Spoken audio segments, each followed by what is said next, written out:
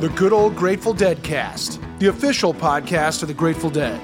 I'm Rich Mahan with Jesse Jarnow, exploring the music and legacy of the Grateful Dead for the committed and the curious. Hello, friends. Welcome back to the Good Old Grateful Dead Cast. We've got a special one for you today. Our sole guest is the one and only Donna Jean Godshow McKay, here to tell her story of a life well spent making music. Don't forget, all through this season, Season 4, you can get new episodes of the Good Old Grateful Dead Cast right here every other week. Visit us at our website, dead.net/deadcast, and check out the extra materials we have for you to explore for this episode.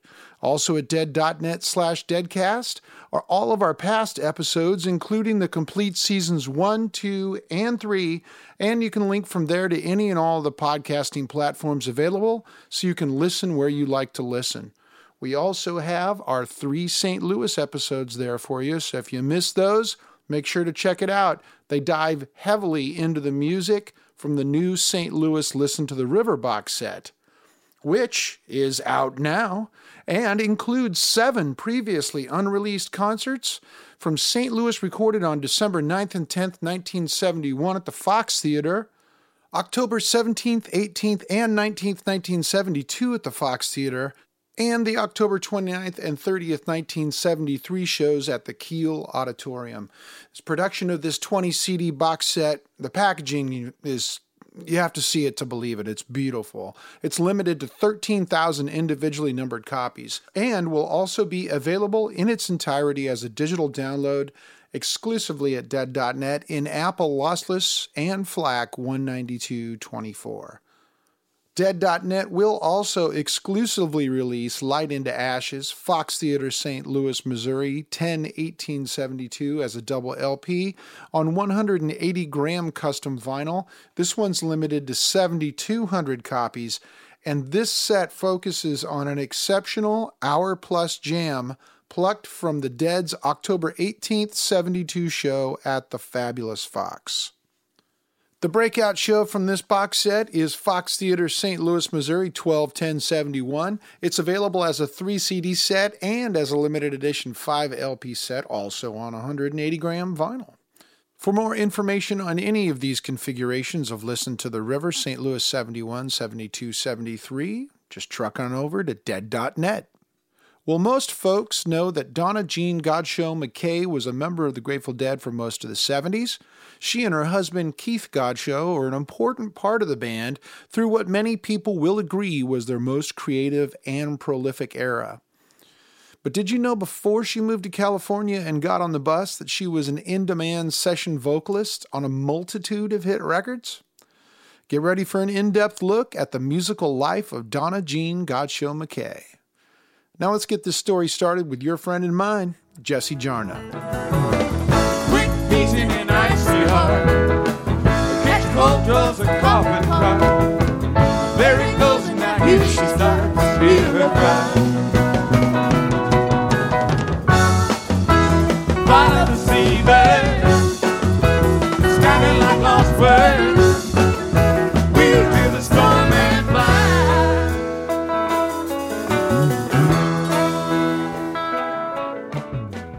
Donna Jean Godshow sang with the Grateful Dead from early 1972 through early 1979, but you probably already knew that. There's a band out on the highway. Their hearts dipping Itching in into the town. It's a rainbow full of sound. It's fireworks, like clouds, Peter and Clown. clouds. Everybody's dancing. But before that, she was Donna Thatcher. Did you ever stand and shiver just because you were looking at a river? Did you ever stand and wonder that the life you lead is slowly slipping under? That was On the Rocks from Tim Davis's album Pipe Dream. Her last credit as Donna Thatcher, probably recorded in 1971, just before meeting the Grateful Dead. It was an epilogue to the first phase of an already illustrious career that began in the early 60s, around the same time the Warlocks were starting to figure out how to play together. There were a lot of differences between the early careers of the Grateful Dead and Donna Thatcher. Perhaps the biggest is that she could be heard on radio stations and jukeboxes coast to coast.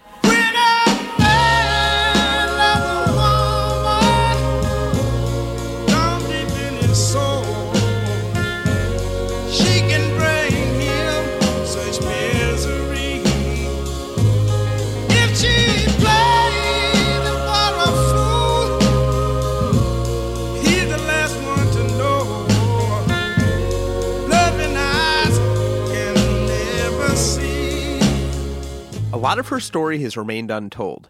To tell it, please welcome to the Good Old Grateful Dead cast, Mrs. Donna Jean Godchaux McKay. We'll start right at the beginning. My dad's name was Chet Thatcher, and he was a pilot. And that's how he actually passed, was in a plane crash. And my mother's name was Jamie. So she was Jamie Jeffries, and she married Chet Thatcher. And then little Donna Jean was born.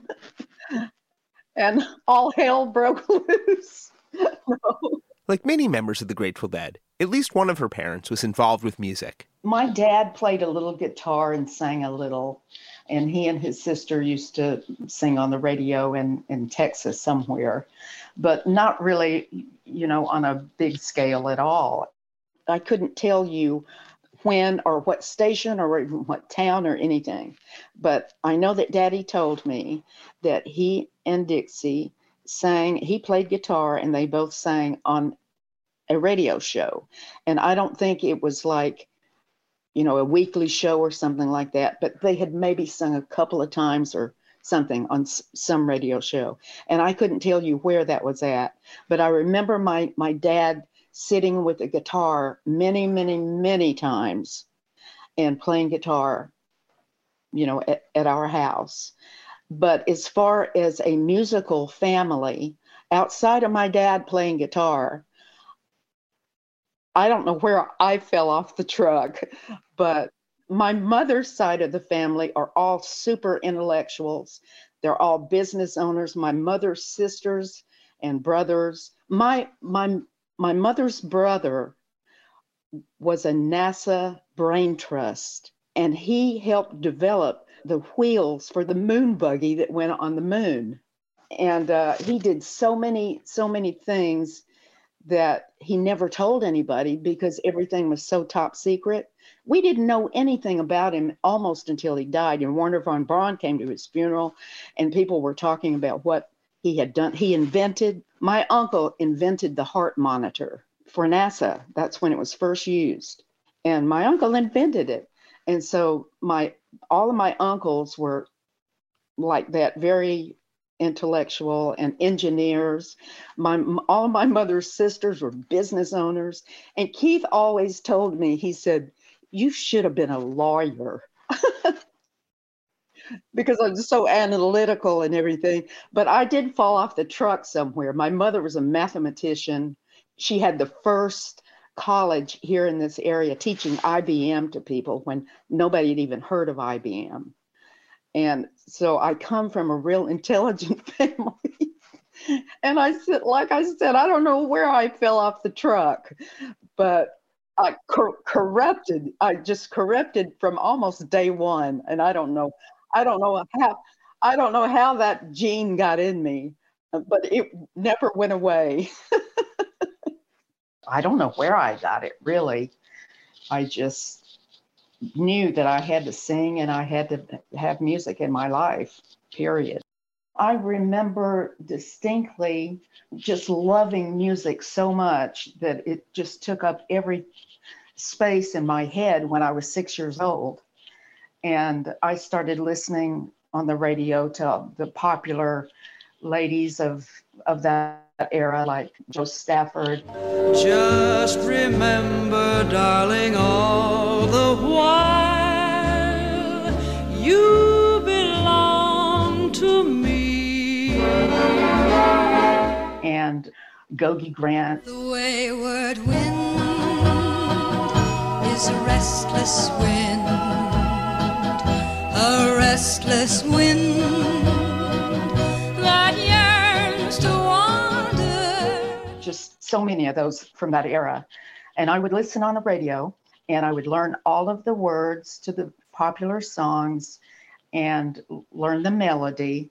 And then I just fell into naturally when I was that young of finding the harmony parts. And so the next time the song would play on the radio, I would sing the harmony part.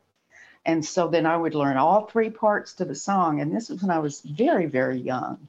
And so I just automatically could hear harmony from that early age. And of course, that progressed. I wrote my first song when I was 9 years old, and I was taking piano lessons. And I played for my teacher, my piano teacher. I said, I wrote this song and I want you to hear it. And she wrapped my fingers, said, don't ever do that again. And it just shocked me because that was where I was at. You know, I wanted to write music.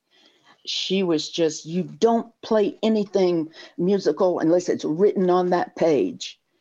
That was the last time that I had a piano lesson with her. But when I was 12 years old, I had written a song and about my boyfriend. And when I was 12, and I and I entered a talent contest here in Florence, Alabama at the local TV station, and they were putting on this contest. And so I went on and played the piano and sang a song that I wrote. And I won that talent contest at 12. The song was named after her boyfriend. His name was Jean, and he was so embarrassed. This was like in junior high school. And he was so embarrassed that I had written this song about him and was singing it publicly. As you can imagine. Oh my gosh. No, I think he was 13. He was in a grade ahead of me. And so I was in love with an older man. Oh, but I really did think I was in love. I met a boy, his name was Gene, you know, all of that. Goodness gracious. But more than her family, given where Donna was from, it would be surprising if she didn't fall into music. I was born here in the Muscle Shoals area. So when I was 12 years old, recording studios started popping up here just all over the place, really. And I don't know if it was in the water, whatever it was, but something was going on here that just created this atmosphere for anyone who was creative-minded and especially musically creative, just came together like in a wad, you know, and we just grew up together doing this, you know, when I was in junior high school. So it was a pretty good startup, you know, for somebody in the northwest corner of Alabama. The musical center of gravity in the Muscle Shoals area was Fame Studios. Originally founded above a drugstore in Florence, Fame moved down the road to Muscle Shoals and evolved over the early 60s into one of the premier American hit factories. Fame was an abbreviation for Florence, Alabama Music Enterprises, and it became an umbrella for songwriters, musicians, and publishers, as well as inspiring a local music industry. One of the local studios was owned by DJ Quentin Ivey, who also owned Toontown, the record store right across the street. The studio is sometimes called Nor-Ala for North Alabama, but Donna knew it as Quinvy. She was the first to record there. It was a song called I'm Out of Touch, and I think Quinn wrote it. I'm not sure about that, but it was a little teeny bopper, Leslie Gore type song. And I started doing demos in that studio, when I was a teenager. Oh my gosh. All the people that I grew up with that were in the music business already, you know, we were teenagers together, you know, like Roger Hawkins and David Hood and Jimmy Johnson and Spooner Oldham and all of these guys who are now national treasures when it comes to studio recording and having played on so many hit records. They were the people that I grew up with, my friends. And so it was a very relational, organic thing that happened with all of us down here.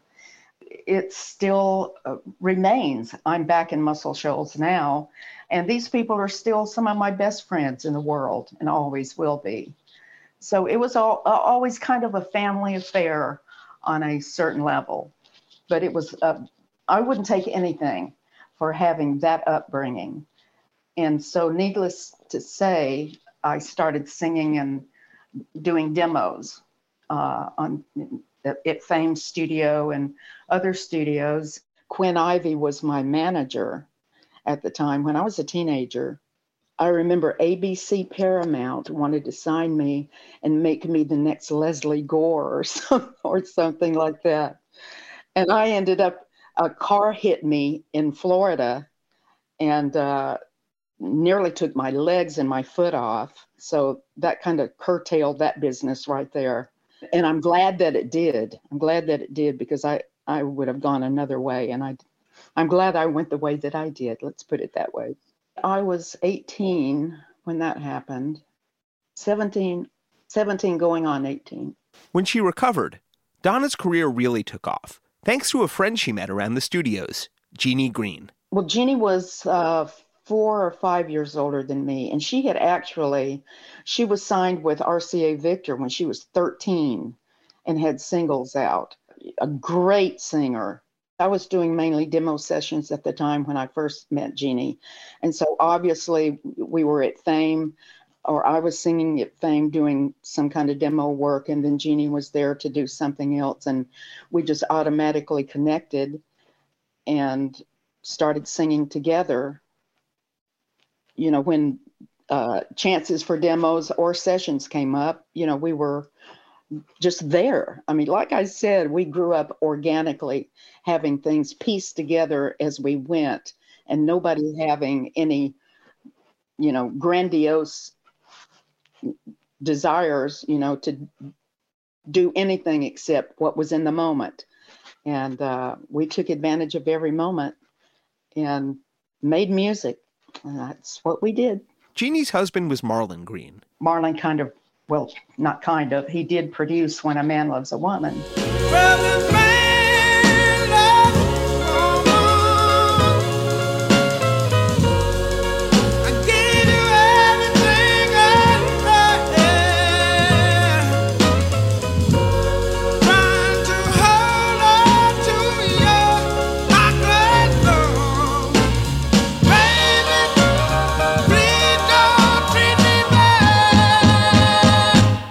Percy Sledge, who sang When a Man Loves a Woman, was just an orderly at the hospital here in Sheffield, Alabama, which is part of the Muscle Shoals area.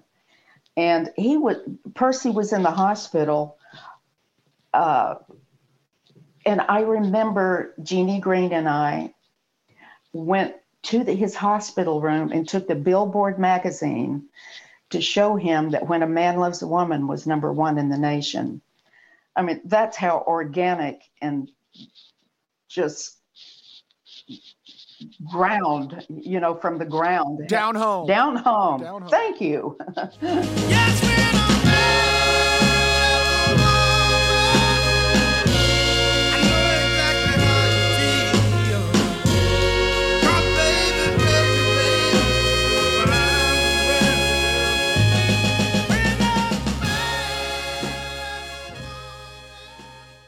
That was the initial bud of what became Southern Comfort, which was our vocal group name. You know, I'm trying to go through kind of piece by piece how all of this happened. A lot of it was Jeannie Green. Very much a mentor. She's the one who initially put together Southern Comfort, our voice group, and was the instigator and the mother behind the whole thing. I mean, she was incredible. And she taught me so much.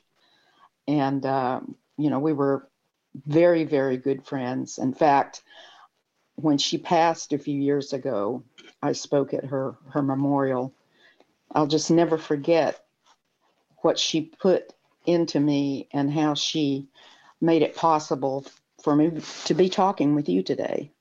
It was so much fun, and it was at a time when the music was just crackling here in Muscle Shoals, and big time. And we didn't realize that we were making history. None of us did, we just wanted to play music. That's as far as that went, really, as far as our understanding of what could be and what was about to happen, and was in the beginnings of a worldwide musical expression coming out of a little tiny burg in Alabama. Some music scenes are based around clubs or record stores.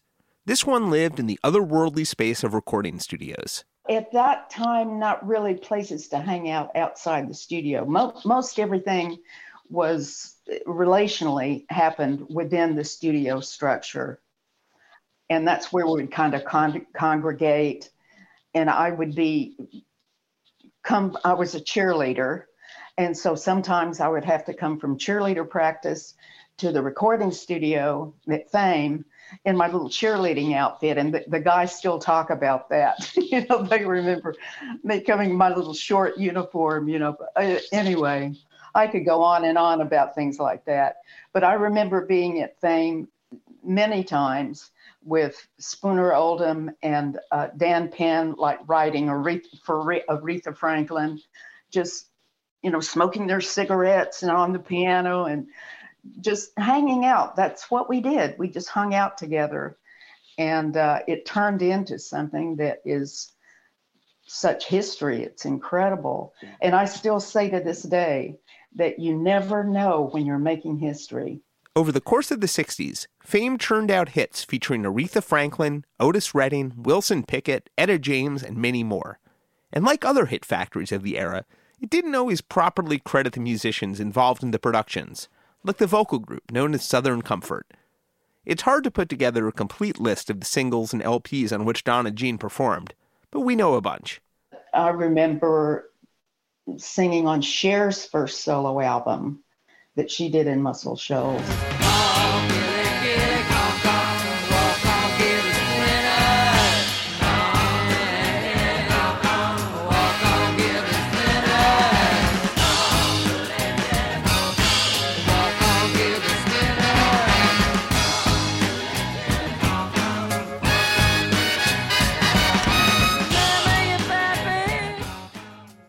That was I Walk on Gilded Splinters from Cher's 1969 album, 3614 Jackson Highway. You can see Donna on the front cover in a black hat, standing between Jeannie Green and producer Tom Dowd. Of course, Elvis Presley, but that was in Memphis at American Sound Studio, where we did Suspicious Minds and In the Ghetto and many of the other songs that were on his comeback schedule. We can go on together with suspicious minds, and we can build our dreams on suspicious minds. That was a tremendous, tremendous surprise at Elvis Presley asking us to be on his record. He was wonderful. He was so generous and let's see, how would I describe Elvis Presley? He was very generous and accepting and encouraging and just a really sweet guy to us. We have this one photo that is the only photo that exists of us with Elvis, and it's online. You can see it pretty much anywhere. But having our picture made with Elvis Presley was just like, you've got to be kidding me. If I had known when I was 10 years old going to the theater to see Love Me Tender that I would be singing with that guy, I don't think I could have lived. Caught in a trap. I can't walk out because I love you too much, baby. Don't you know I'm caught in a trap? We did a bunch of stuff in Memphis and with Neil Diamond and Starting soft and slow, like a small earthquake. And when he lets go, half the valley shakes. It's love, the love's travel.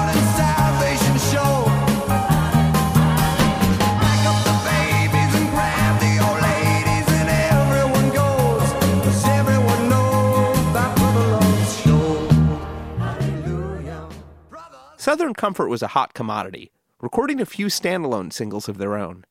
This is Milk and Honey, released in 1969 on Cotillion.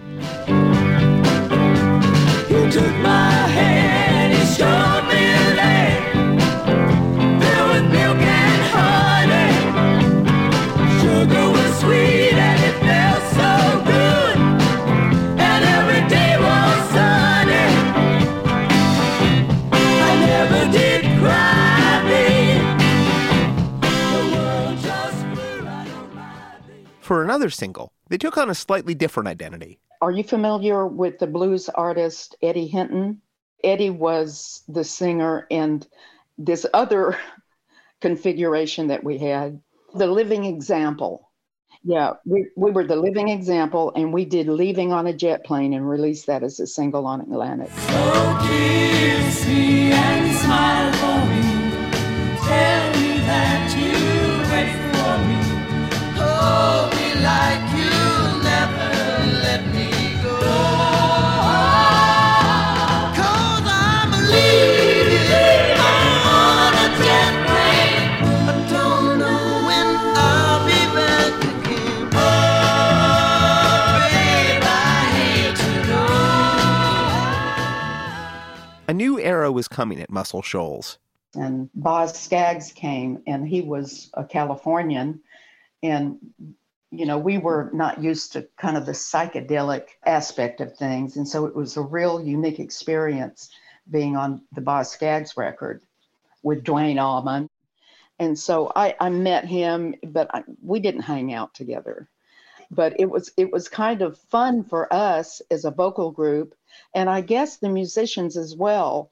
You know, we were used to the R&B thing down here, and here comes San Francisco.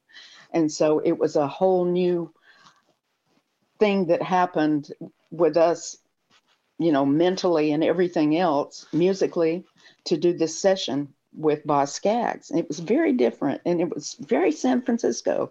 And so we were charged at getting to do something like that. It was fun. I loved Boz Scaggs.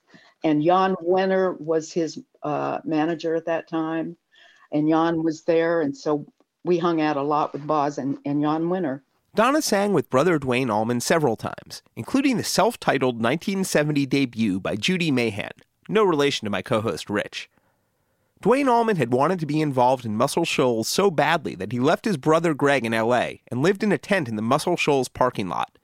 This is Duane Allman's dobro and Donna Jean's vocals with Southern Comfort on Look What I've Got from the 1969 album Boz Scaggs. Look what I've got to come home to. She don't mistreat me like you used to do. Just look what I've got to come home to. If you treat me right, I'll be coming home to you.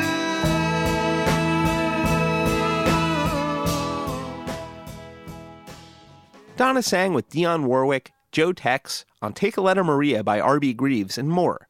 But things were changing around 3614 Jackson Highway. Jeannie Green and I were the only people with long hair in Muscle Shoals, and we had our beads and our peace sign and, you know, our headbands and long hair and all that. We were the only people. And so we got really stared at a lot because we were so different. It was then that I heard the name The Grateful Dead. And I remember going, ooh, that's terrible. You know, who would name their band The Grateful Dead? That's awful. And I, of course, thought that they must be just the deepest, darkest, weirdest people in the world. And, you know, I had no thoughts or intentions or anything of ever being a part of that situation. But I did want to go to California really, really badly. And so after 5 years of a real lucrative career here in Muscle Shoals, I had to tell Jerry Wexler, I'm leaving the group and I'm going to California. And it was not really for another musical direction. It was adventure. I wanted a new adventure in my life. And I picked up and went to San Francisco, and that's when everybody loved the Grateful Dead.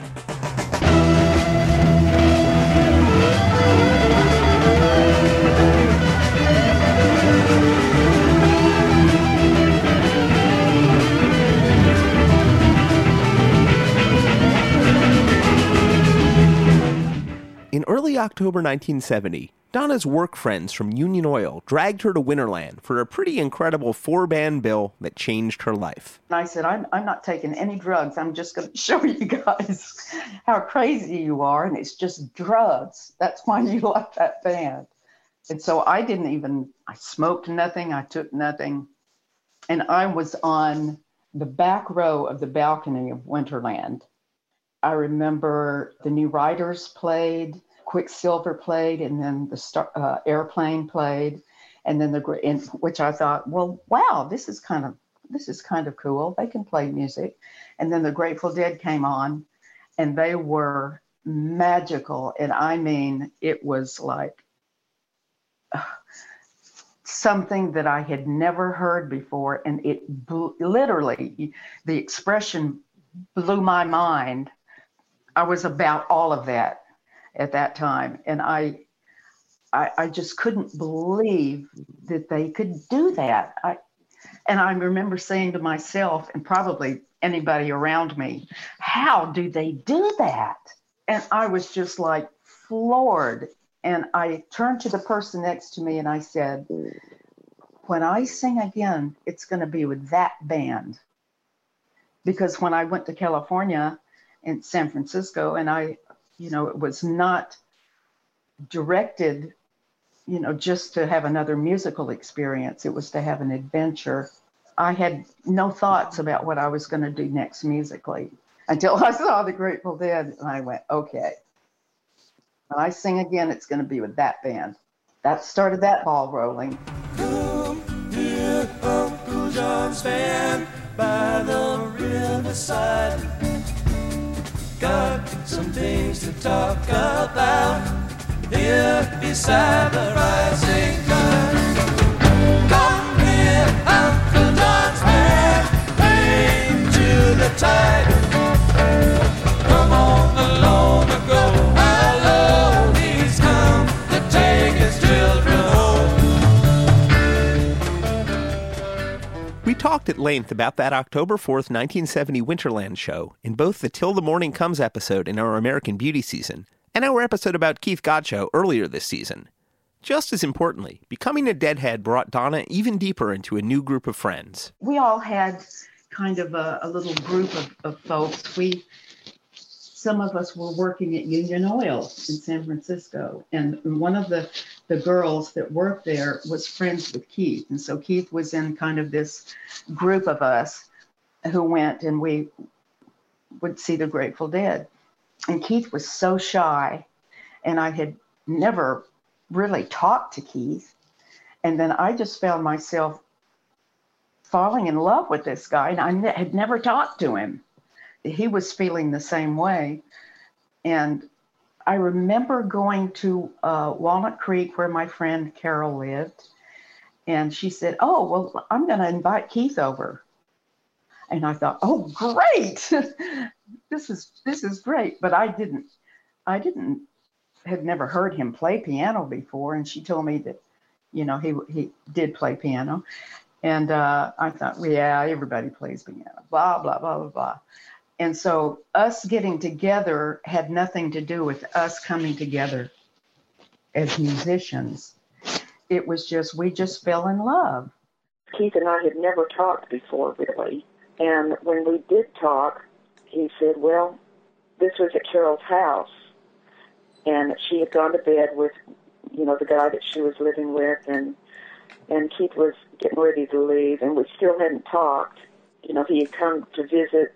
She had asked him to come. She knew that I was coming from the city, and blah, blah, blah.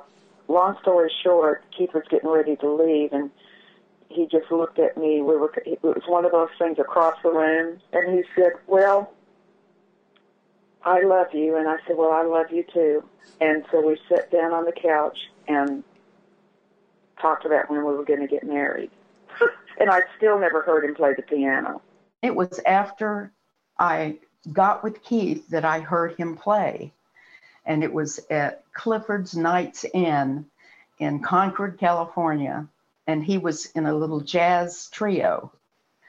And I thought, oh my gosh, this guy is the real deal. And I couldn't believe how fabulous he was on the piano. And I was just flabbergasted that I was in love with this guy that was this fabulous a musician. And it so happened that when I was there that night at the Clifford's Nights Inn and listening to them, that remember the olden days when the band would take a break and there would be the jukebox little thing at each booth and you could pick out music. Everything that came on that, out of that situation was songs that I had sung on. It just so happened. And I said, I sang on that, Keith. And he goes, and I remember Keith going, she's a hauling ass singer. Clifford's Nights Inn. Good memory, Donna. With those coordinates, I was able to find an old news clipping about the Jerry Michaels Four, the house band, with a rarely seen photo of a 22-year-old Keith Godchaux in front of an upright piano, only a few months before meeting his soon-to-be wife. We've posted it at dead.net/deadcast. We started working on music. Eventually, some of them turned up on the Keith and Donna album. Right. So we were already, we already had our musical interests. But then the cosmic gears shifted. This was not even a year before we joined the Dead. And I remember coming home from Union Oil one day. This was after Keith and I were, no, it wasn't after we were married. Yes, it was. It was after we were married. I said, let's listen to some Grateful Dead. And Keith said, I don't want to listen to it anymore. I want to play it. And I said, okay, well, let's go get in the band. The whole thing was magical. When I had initially talked to Jerry down at Keystone in San Francisco when he was playing with his band, and I touched his arm when he was going off stage for a break and told him, Keith and I have something to talk to you about. My husband and I have something to talk to you about. And he said, well, come on backstage and I'll hear what you have to say. And Keith and I were way too nervous to go backstage. And so we didn't. And Garcia came out from the backstage and sat in the audience with us and said, well, what is it? And I said, well, I need your home telephone number so that I can call you and set up a time for us to come. Oh, I can't believe I even did that. To come because Keith is your next piano player. And he gave me his home phone number and the number for the office. And I said, I will try the office first. And if I can't get you there, then I will call your home phone, but not before. And so I would call the office and I would say, this is Donna Godchaux. And Jerry asked me to call. And so I'm calling. And they never gave him the message. And so I called his home phone. And he said, well, we're going to be rehearsing on Sunday, and you guys come on down. And so we came to rehearsal, and the band had forgotten to tell Jerry that rehearsal had been called off. And it was that frontage road in San Rafael. But anyway, we got there, and it was just Jerry. And he apologized that the band wasn't there. And so Jerry and Keith played, and it was magical. They just started jamming together, and it was magical. And Jerry called Kreutzmann to come down. And so Jerry and Kreutzmann and Keith played together, and it was magical. And I had brought some tapes that Keith and I had made of us playing and singing together. And it was all very it was just crackling with this spiritual type energy. The full Grateful Dead rehearsal was the next day. And so Jerry said, well, come on to rehearsal. And by the end of Monday, which was the next day, Keith played with the whole band, and he was in the band that day, the next day. The first day Keith and Donna had hung out with Garcia, they'd brought some of their demo recordings with him. Some of the stuff we played Garcia when Keith first played with him that day. We had our reel-to-reel recorder with songs that we had written. In rock and roll, things get lost, and I don't know what happened to those tapes, but I would give anything if I had them. But in addition to hearing Keith's piano playing, Garcia also heard Donna sing. Oddly, her Muscle Shoals background didn't come up at all. We just never really talked about it. And the whole time I was with the band, that never was really anything that was talked about that was incorporated in me getting in the band. It was just not the language that was spoken at the time. It was just all about, and I didn't care about that. I just wanted to sing with the Grateful Dead. And they asked me to sing with them when Keith joined, and I said, no, I want Keith to get to do it first. And so as Keith was rehearsing with them, I would just sit and listen and start learning the harmony parts and how to relate to their kind of vocal harmonizing, which is different than what I had been used to. It had been more the classical way that you sing in thirds and fifths and this and that. And the Grateful Dead singing was not like that. They would switch parts to where a lot of times I couldn't tell who was singing lead because the parts would interchange in such an unusual pattern. And so I kind of had to relearn in my head how to think about harmony, which really taught me a lot. And I credit Muscle Shoals a lot for my upbringing and experience in the studios that I carried with me, of course. But then the Grateful Dead taught me a lot about getting out of that kind of box into another mindset about how to sing harmony. And so Keith did 2 tours with them. Music from Keith Godshow's early tours with the Dead can be heard on the new Listen to the River, St. Louis 71, 72, 73 box set. This is Keith conversing with Garcia during playing in the band at the Fox Theater on December 10th, 1971.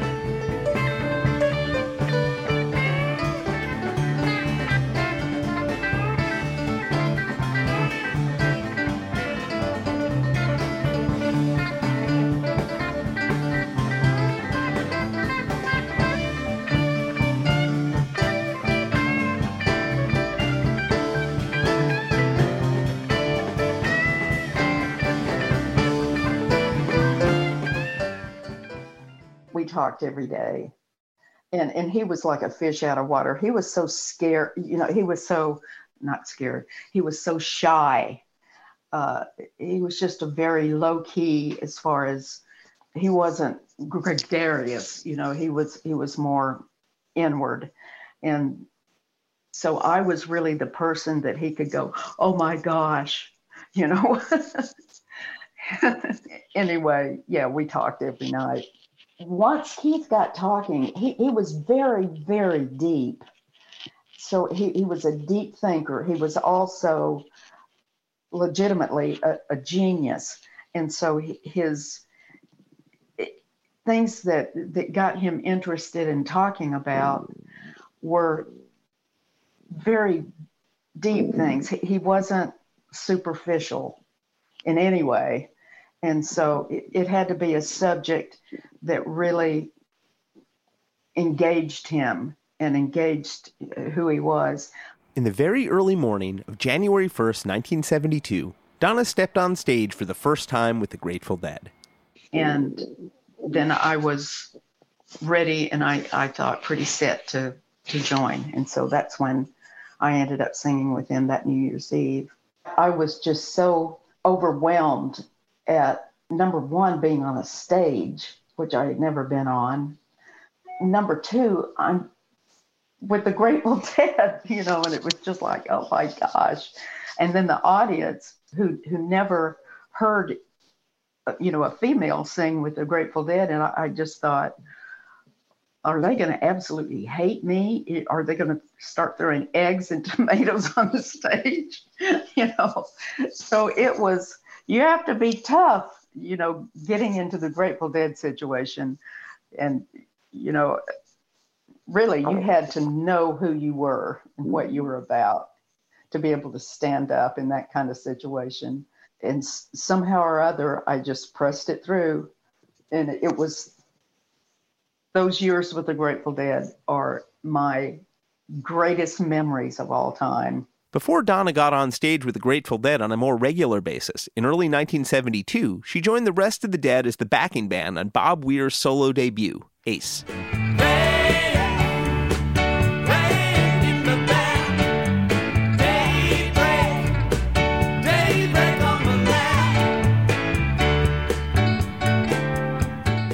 It was a kind of a preemptive thing of getting me involved more specifically in singing with the Grateful Dead. And I just, to this day, Bobby is one of my best friends. I love that guy.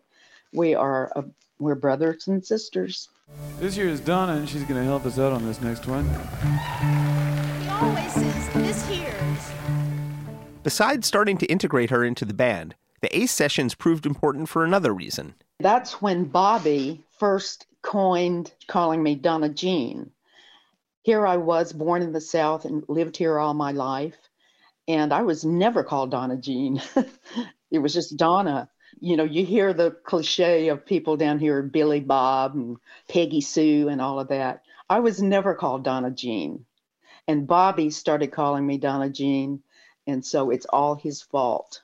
That was old days. Abraham and Isaac sitting on a fence. Get right to work if you had any sense. The one thing we need is a left-hand monkey wrench. We started that tour in New York. And I remember the second time I was on stage with the Grateful Dead was at, I believe it was it the Academy of Music in New York? Was it with the Hells Angels? It was a benefit? It was, in fact, the Hells Angels benefit at the Academy of Music in New York on March 25th, 1972. That does sound a little intimidating, to be honest. Not only Donna Jean's New York debut, but in front of a theater packed full of Hells Angels. It should have been if I had a lick of sense in my head, but I didn't, and I was not afraid. And one of the reasons I was not afraid is that the Angels were very respectful of the band, and really, especially of me. They were told by the president, you don't mess with her, and they respected that. And so I never did have any fear. I always felt protected. And they were always very kind to me. And so here I am, this little girl from Muscle Shoals, Alabama. All of a sudden, I'm like in New York with the Grateful Dead on this stage, going to Europe. And it was just, can you tell I'm at a loss for words? It was unbelievable to be in that place at that time with that band, and just getting my feet wet in that kind of a situation to where I'm in front of people. No earphones, no cloistering, no controlled environment, and everything is out of control. And so rather than, having all of my little comfort zones, I had no comfort zone. And so it was just like being in another world. And I'm not exaggerating there. It was like being in another world. You can hear some of Donna's first proper performance with the Dead, March 25th, 1972, at the Academy of Music in New York, released on Dick's Picks 30. They do two songs that the Dead only played once, but which would be part of Jerry Garcia's side repertoire. Burt Burns' Are You Lonely for Me? And the Motown classic, How Sweet It Is. I want to stop and thank you, baby. I want to stop and thank you, baby. How sweet it is to be loved by you.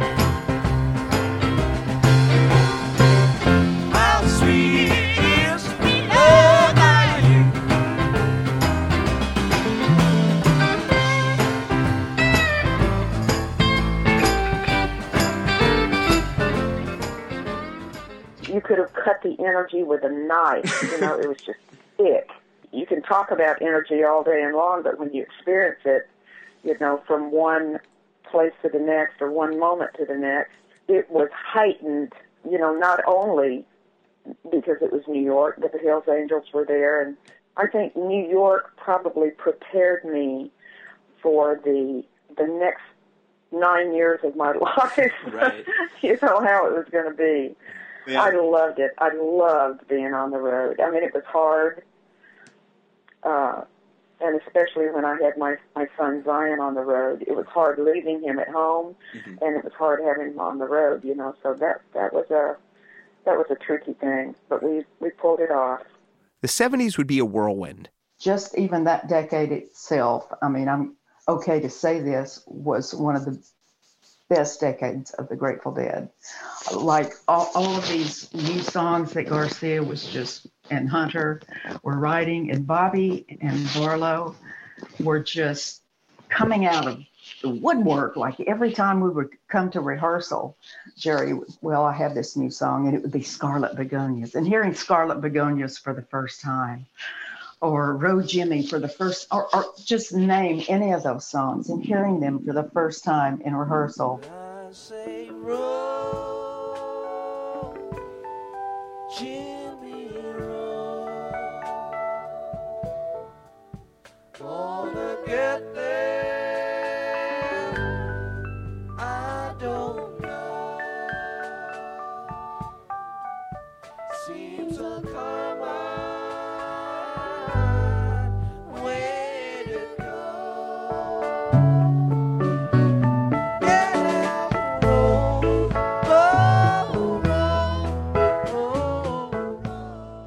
That early Road Jimmy was from October 29th, 1973 at the Kiel Auditorium, part of the Listen to the River box set, which we heard about last episode.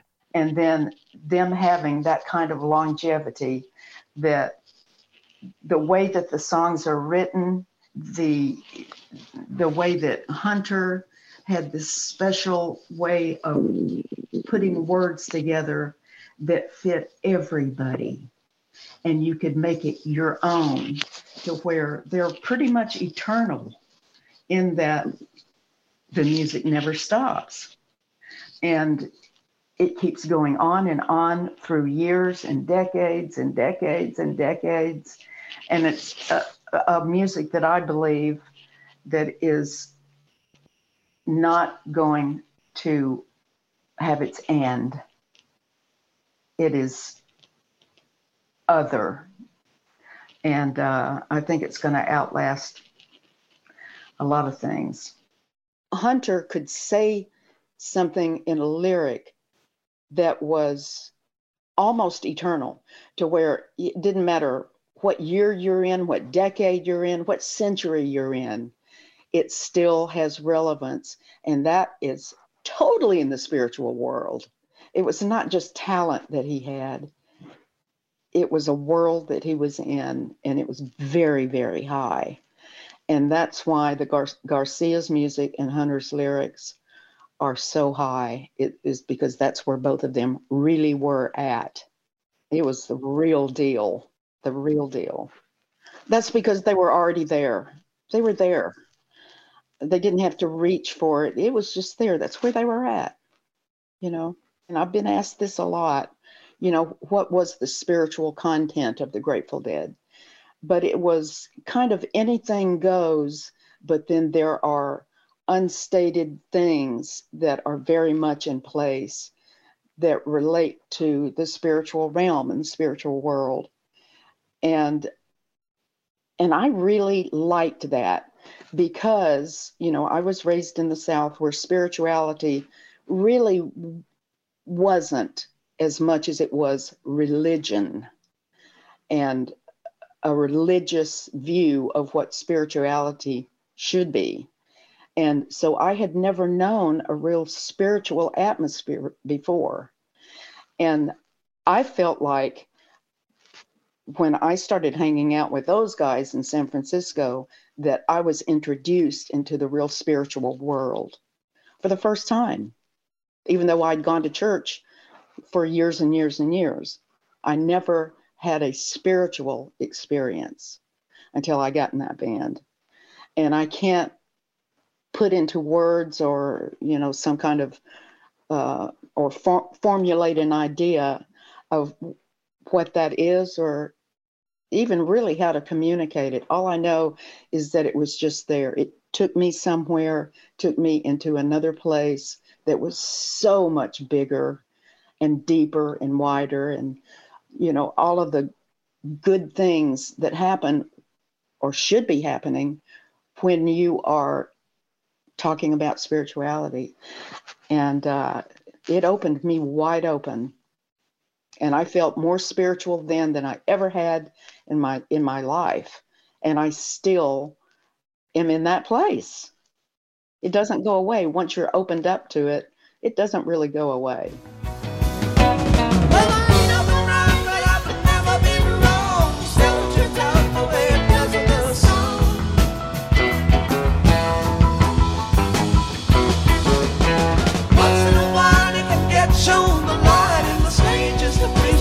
Look at it right.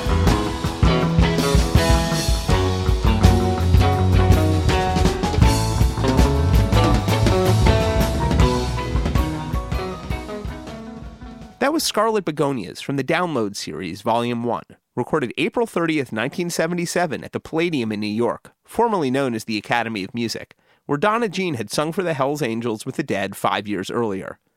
Garcia was a different kind of singing partner for her. I always say that Garcia didn't have a pipe to pee in, but he was a great singer, just a great singer, because he knew how to communicate through that voice that he had. He used every bit of his voice, and it's so distinctive. When you hear Garcia, that's Jerry Garcia singing. And I loved his voice. And like I said, it was not that he had pipes. He just had soul, and he had realness to his voice. And he was a great singer. She worked together easily with Garcia and Weir. We just kind of fell into it. Like usually Jerry or Bobby, whose ever song it was, had some idea of what they wanted, like when they wanted the vocals to come in. And then we would just figure out what part sounded right where and just fall into it. And it was relatively easy to do that. And some of the songs aren't that easy. You'd really have to find it. They weren't like from the 1 to the 4 to the 5 to the 1. It was, the Grateful Dead music was very complicated in some ways, in a lot of ways, actually. But in the years immediately after Donna joined the Dead, the band also graduated into bigger venues and bigger sound systems. The band had helped pioneer early monitor technology, but there was still a long way to go, and a vast chasm between the controlled studio environment and the utter lunatic chaos of a Grateful Dead show in the 1970s. As a singer and singing with the loudest rock and roll band on the planet at that time, I had this little tiny box in front of me. And so 99% of the time, I was just trying to hear myself. And so a lot of times, probably most of the time, my voice doesn't sound like me because I am screaming into the microphone, trying to hear myself. And so my natural voice isn't coming through. I was just screaming to try to hear anything. That's part of the live experience. And a lot of times it's just hard. It's hard when you can't hear, then you're trying to compensate. And then that throws your natural ability and what you would do naturally to the wind, So it was tough. In the mid-70s, alongside Grateful Dead Records, there was also Round Records, owned by their Stinson Beach neighbors Jerry Garcia and Ron Rackow, who issued LPs by the Dead's growing family. Not long after the Dead took a break from the road, the Godchos turned part of their house in Stinson Beach into a recording setup. If you notice on the Keith and Donna album, it was recorded at, Studio R. And Studio R was our living room, which was basically, which was huge. Number one, it had that grand 9-foot Steinway in it, and it had, it was a big living room overlooking Stinson Beach. Oh my gosh, it was fantastic. Oh man, that Steinway, that thing sounded so good. And I've been spoiled ever since that time, with that instrument there in the living room. Just the most beautiful tone on that thing. I'm telling you. Spoiled rotten. But yeah, that's where we did everything. And Zion was a baby, and his room was in the back of the house. And so all the recording was done right with, I have this baby, right a few feet down, down the block here, not down the block, but, down the hall. With Jerry Garcia close by, it was easy enough to get him in on the action, too. I love the little wah-wah bounce he adds to Sweet Baby. Angel, angel, burning bright, I sing a lullaby and good night to my sweet baby.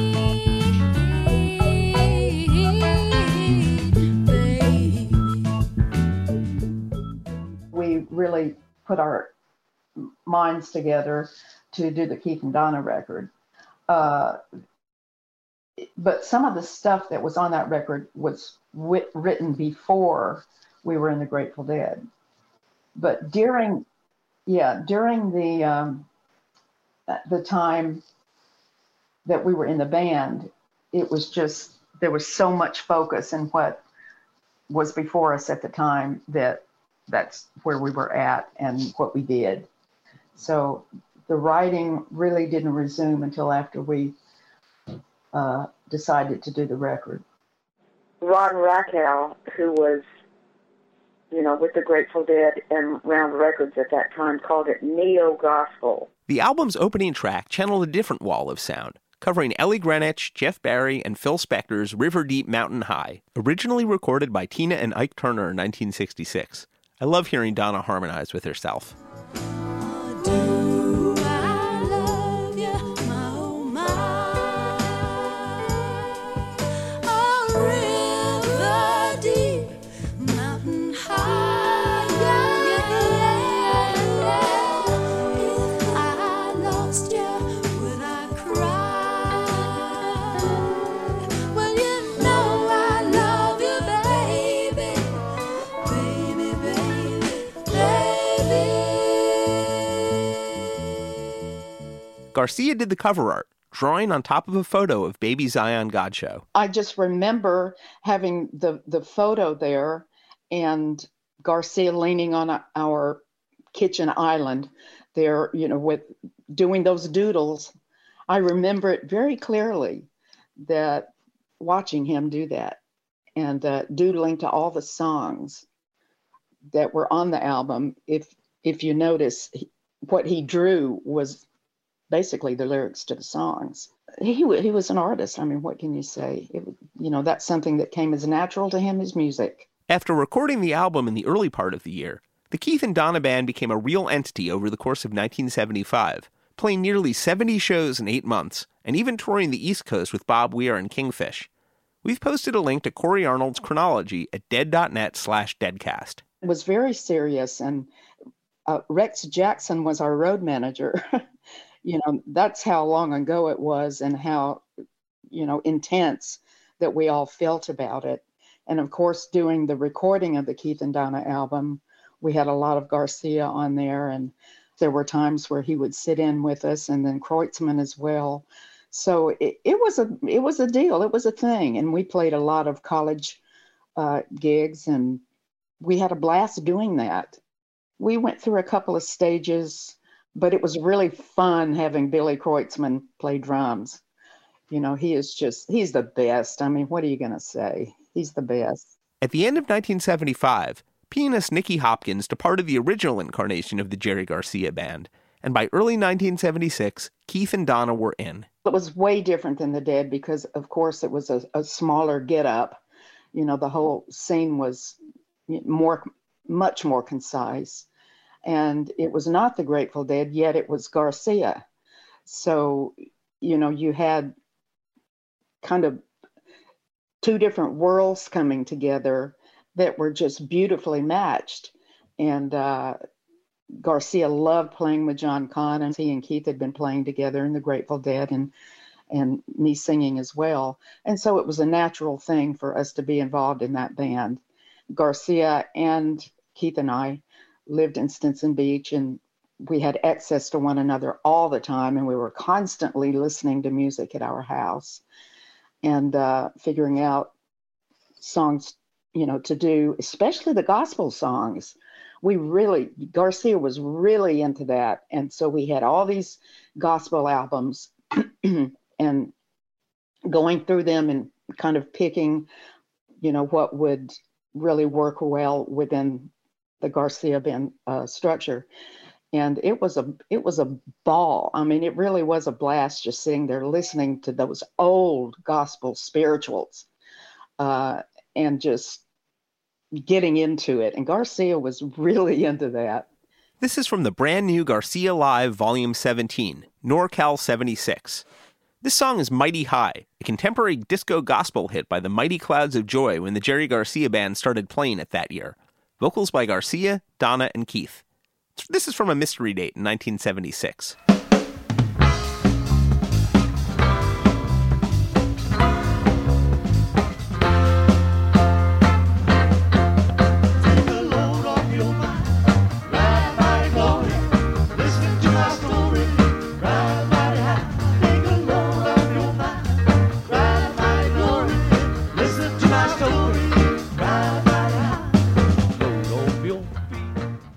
People think because I was raised in the South that I was into that, but it was not so much because I was raised in a white Baptist church. And so it was very contemporary and boring, I have to say. And so I didn't have access to all the soulful gospel music. So it was a joy to me to get to experience gospel music in that kind of atmosphere where it's just cool instead of stodgy. So I loved it. I loved it. Well, I think Jerry had most of the music, and I can't remember if Keith and I did or not, to tell you the truth, but I know that Jerry had a lot of that stuff. He just listened to music all the time. It was soulful. It wasn't just the gospel. It was the gospel music and how soulful and spiritual it was. And Jerry was a very spiritual guy. And the Garcia Band was more kind of in tune with that specific soulful sound. And so it was just natural to go there. And we went there. Garcia and Donna got some of their best vocal blend in the smaller rooms where the Jerry Garcia Band played.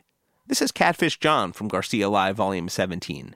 Recorded November 12, 1976 at UC Davis and officially released 45 years later to the day. Mama said, don't go near that river.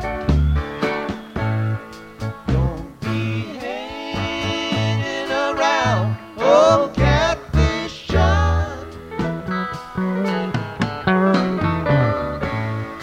Come the morning, I'd always be there, walking in his footsteps in the sweet Delta Dawn. Donna Jean's songwriting continued to the first Grateful Dead studio album after their road hiatus, 1977's Terrapin Station. All of my songwriting has been on the piano.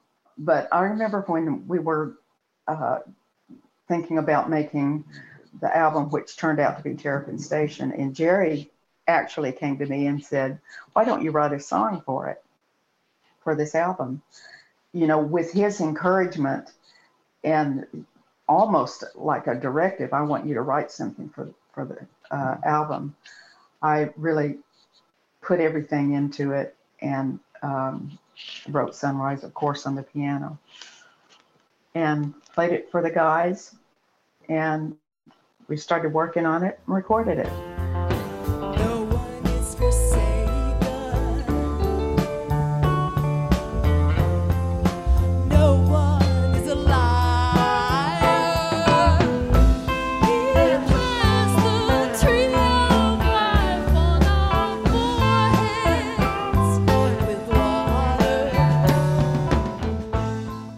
from June 8th, 1977, the middle night of Winterland, June 1977, the complete recordings. So Jerry was very instrumental in, putting me in the situation of, you're a songwriter now for this album. So it was a good time for it, and it was a good time for me.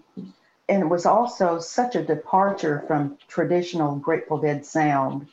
It was just something that was different and something that was real and something that was not only creative, but it's very deep. If you listen to the lyrics to Sunrise, it's very, very literal in that it's about rolling thunder, the Indian medicine man that we were very much in contact with the whole time I was in the band.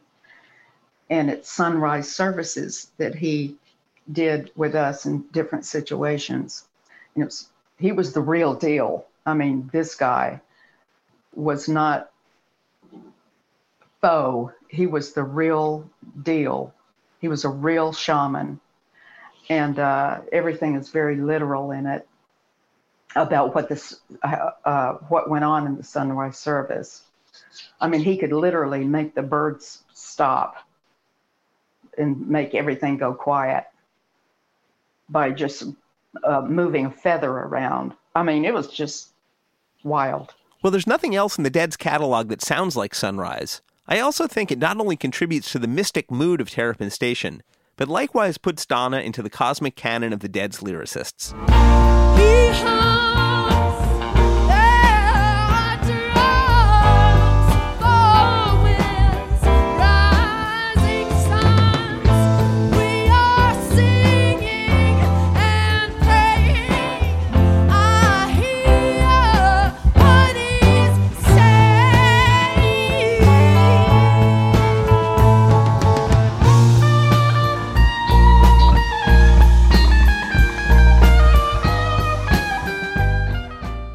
When the band was touring behind Terrapin Station, Donna had a chance to return to one of her childhood hometowns. When I was in the 5th grade, I lived in Baton Rouge, Louisiana, and there was Godshaw, and there was Godshaw sugar, and that was big down here. They called it Godshaw in the South instead of Godshow. We always had the French pronunciation. In 1977, the Grateful Dead returned to Louisiana for the first time since their bust on Bourbon Street in 1970. We were playing in Baton Rouge. The Grateful Dead were playing in Baton Rouge. And Keith and I took the limo, and I said, I want to go see where my house was and just see if it's still there. And you know what was there? Was in place of my house where I lived in the 5th grade in Baton Rouge, Louisiana, was now Godshow's department store. I couldn't believe it. One of her bandmates in the late 70s Jerry Garcia band was drummer Ronnie Tutt, who very sadly passed away this autumn. About a year after the session for Suspicious Minds, Ron Tutt took over the drum seat in Elvis's TCB band, and for a few years between 1974 and 1977, Tutt juggled gigs between Elvis and Jerry Garcia. Despite their shared connection to Elvis, Donna and Ron didn't talk about it too much. We rarely went there, but then sometimes we would. And sometimes I would say, well, how's Elvis? And he would talk to me about, what was going on with Elvis and at the time. But that was a rare thing. But one thing that was really unique about that is I believe we were doing Cats Under the Stars, and we were in the studio, and I said, Tut, I called him Tut. I said, I don't know why I'm asking you this for right now, but the next time you see Elvis, would you tell him I said hello? And he said, yeah, I'll do that. And a few days later, Tut had to leave to go play with Elvis. And I ended up in the hospital and had to have kind of an emergency surgery kind of thing. And I was waking up from that surgical procedure in the hospital, and I get a phone call from Ron Tutt, and he said, Donna, I have to tell you that Elvis died. And of course, I was horrified. And he said, and I saw him and I told him what you said. And he said, oh, yeah, tell her I remember her and I hope to get to see her again someday. How weird is that? Pretty weird. The world of music that Donna Jean Godchaux came from originally was not only very different from the Grateful Dead, it remained a parallel universe, as she learned in early 1979. We were playing Madison Square Garden, and I was getting out of my limo in wherever the parking lot was, and Jerry Wexler was coming out of his limo, and I said, Jerry! And he goes, Donna? And he said, fancy meeting you here. And I said, well, I sing with this band. And he said, that's you? And so Jerry and I had this new greeting together, meeting and a greeting together because I hadn't seen him since the Muscle Shoals days. And he didn't know that it was Donna Thatcher that was Donna Godchaux. And so it was a real fun thing to meet Jerry Wexler in that context. Not too long thereafter, Donna Jean and Keith Godchaux departed the Grateful Dead. I bid you good night, good night, good night. And I bid you good night, good night. It's gonna be a good one.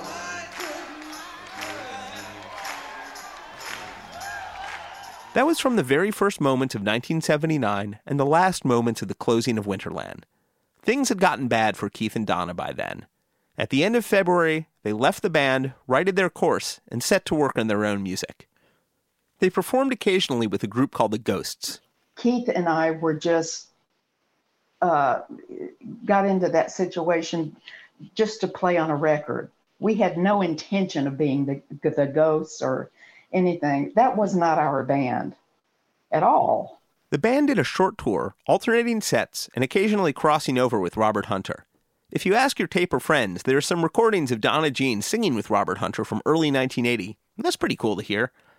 But though Keith and Donna had very much needed to get out of the Dead, they remained part of the extended family, using the Front Street studio and more. We weren't, say at that point, that like in the middle of the circle, but we weren't estranged either. It was not that kind of thing. But what we were into was the Heart of Gold Band. And that's where we met Steve Kammock, and Steve and I remain great friends to this day. I just love him. That was a real wonderful experience.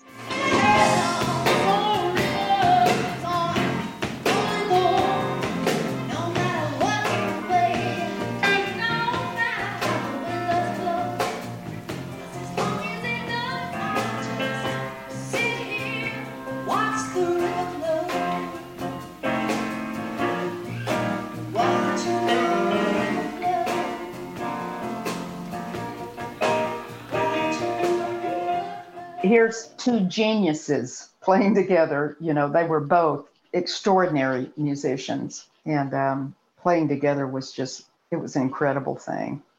It was short-lived, but really powerful at the time. That's before Keith died that we started that band. And then we carried on after Keith passed. But it was a really unique, wonderful experience as well. Just being in a situation that was not in the Grateful Dead, but still of it in a way.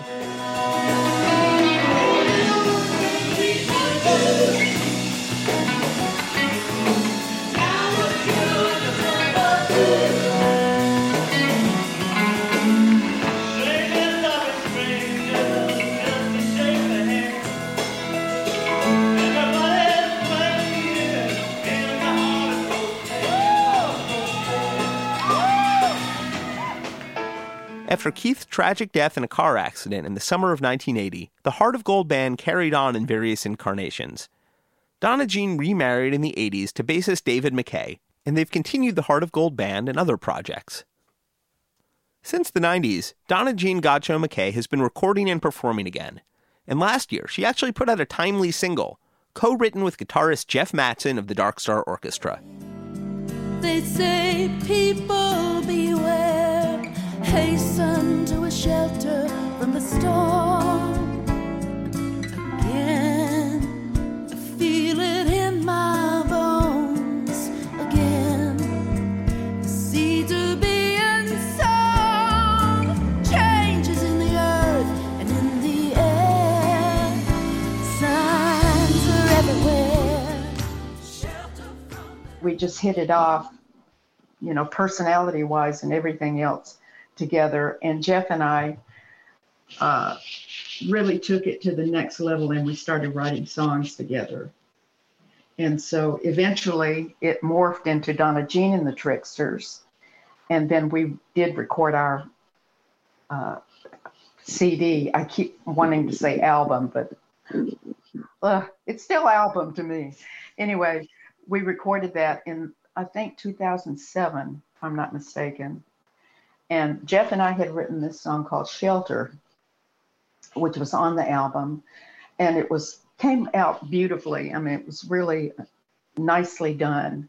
But there were a couple of things that Jeff and I really thought that didn't really hit the mark that we had envisioned in writing the song.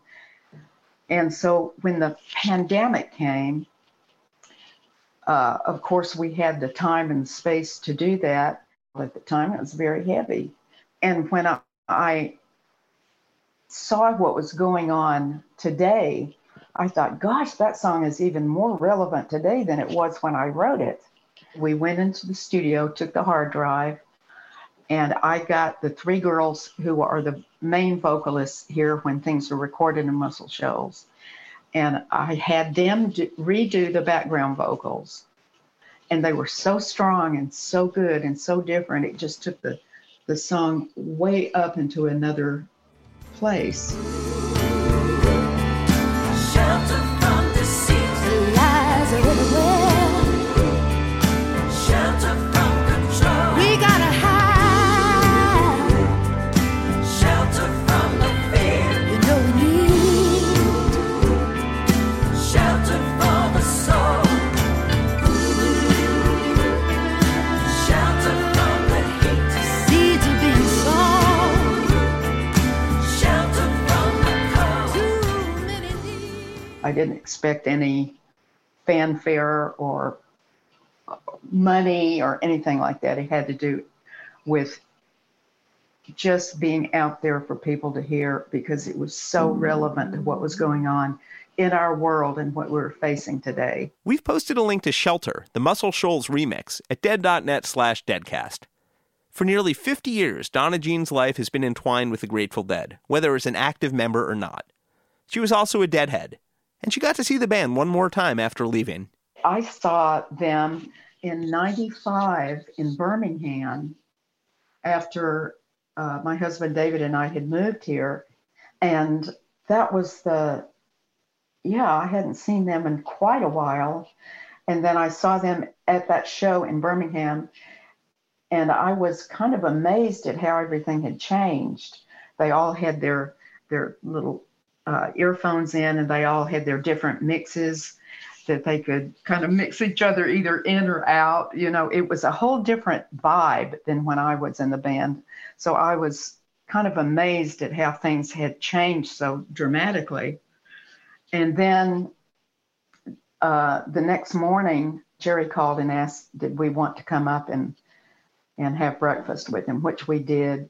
And this was in April before he passed in August. I believe it was April. And so I got to visit with Jerry, and it was just the most wonderful, pleasant, just heart-to-heart time with him. And he was feeling good. He looked good. And I was just heartbroken to find out that after that, things just really went downhill so fast for him. But we had the best time together. We talked about things that nobody else knew, that he and I had experienced together, and that we both still remembered and laughed about, and we just had the best time. And I will never forget, having that special time with him. It was just, once again, very magical in that I got to spend that kind of time, that kind and quality of time with Jerry before he passed. So I'm very grateful for that.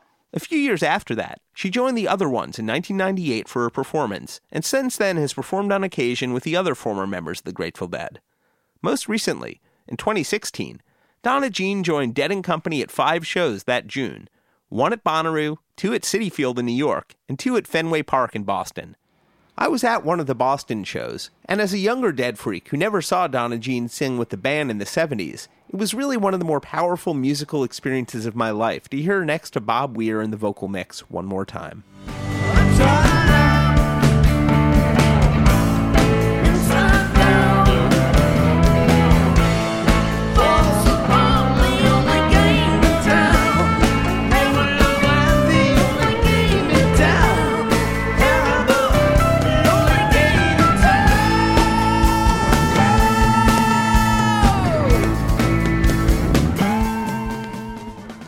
It was just a treat, needless to say, to, be on stage with Bobby and Mickey and Billy again. And then Oteil and Jeff and John. It was not like going back, but it was like Back to the Future or something. I don't know where to put that in words, but it sure was fun. And it came together very quickly. It was not only fun, it was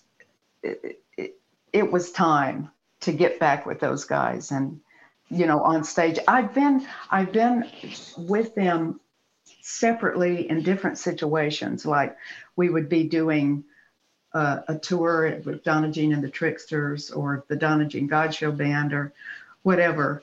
And Mickey's band would be playing or Billy would be playing with somebody. And, so I saw them intermittently in different situations, but never at the same time on stage together.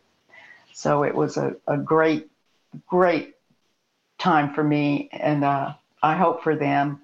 And the audience seemed to really like it. So I'm glad it happened. Us too. Thanks, Donna Jean. I was just fortunate enough to live in a place where all of these studios and all these musical people were together in this little podunk northwest corner of Alabama. How often does that happen? And people ask me all the time, well, how did that happen?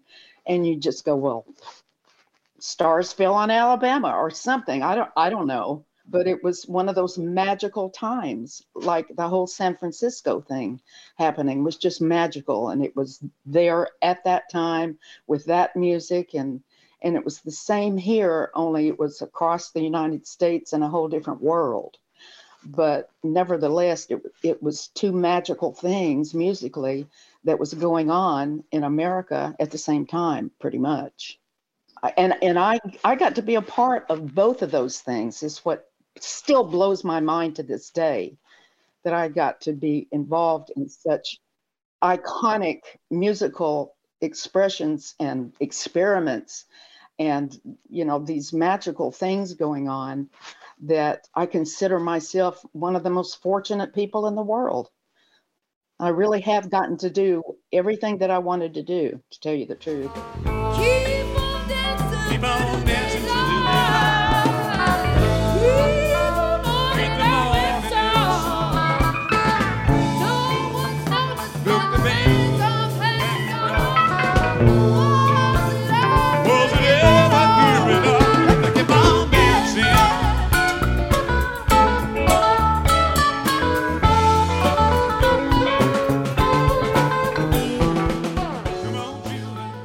Many thanks to Donna Jean, who was so very generous with her time. You can check out Donna Jean's latest single that she recorded with Jeff Mattson from Dark Star Orchestra entitled Shelter, the Muscle Shoals remix, at your favorite streaming provider. Take care out there, thanks for listening, and we'll see you next time. Executive producers for the Good Old Grateful Dead cast, Mark Pincus and Doran Tyson. Produced for Rhino Entertainment by Rich Mahan Productions and Jesse Jarno. Special thanks to David Lemieux. All rights reserved.